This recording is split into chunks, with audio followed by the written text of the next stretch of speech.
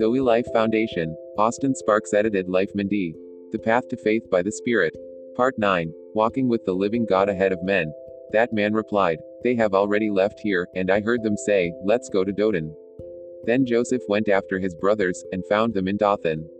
When they saw him from afar, before he came near them, they conspired against him to kill him. And they said to each other, "Here is the dreamer. Now come, let us kill him and throw him into a cistern. And we will say, 'Some evil beast devoured him.' And we will see what will be of his dreams." When Rabbi Acute heard this, he delivered him from his hands, and said, "Do not kill him." And Reuben said to them, "Do not shed blood. Throw him into this cistern that is in the desert. And do not lay hands on him, to free him from his hands, to make him return to his father." Genesis 37:17-22. God sees the deepest of the heart. But there is an even more solemn word in this regard. It is a shocking thing to be in the hands of the living God. Joseph did not understand why his brothers reacted like this. He only knew that God had set his eyes on him. Now let us be solemn and very frank. You and I do not have to deal with men in the first or last instance. The supreme judge is God himself, who sees us all obedient or disobedient children of God. Let's see the archangel Michael contend with the devil, quarreling with him over the body of Moses. He did not dare to make a curse judgment against him, but he said, "The Lord rebuke you." Let's see the brothers of Joseph and the disciples of Jesus. They issued a death sentence on how many things they do not know about the dreams of God and Joseph. And in Jesus they had the difficulty of wanting to accept what was talking about their death.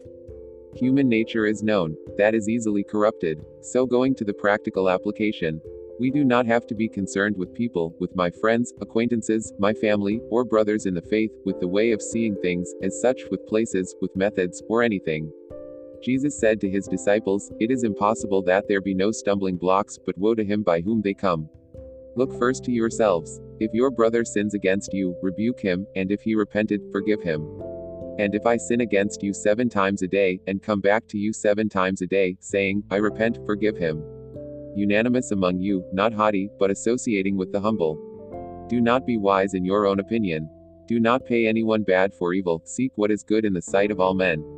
If possible, as far as it depends on you, be at peace with all men.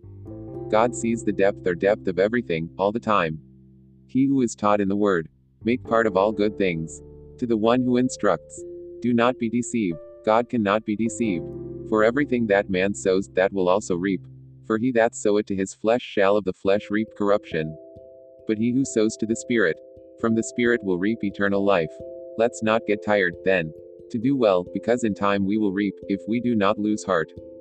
So, as we have a chance, let's all be good, and mostly to the family of faith. If you, or anyone, the decision we make about the truth or its light, we will have what we have sown. Regarding our works, if they are of faith, they will be honored. Let us retain our obedience by doing it for the living God.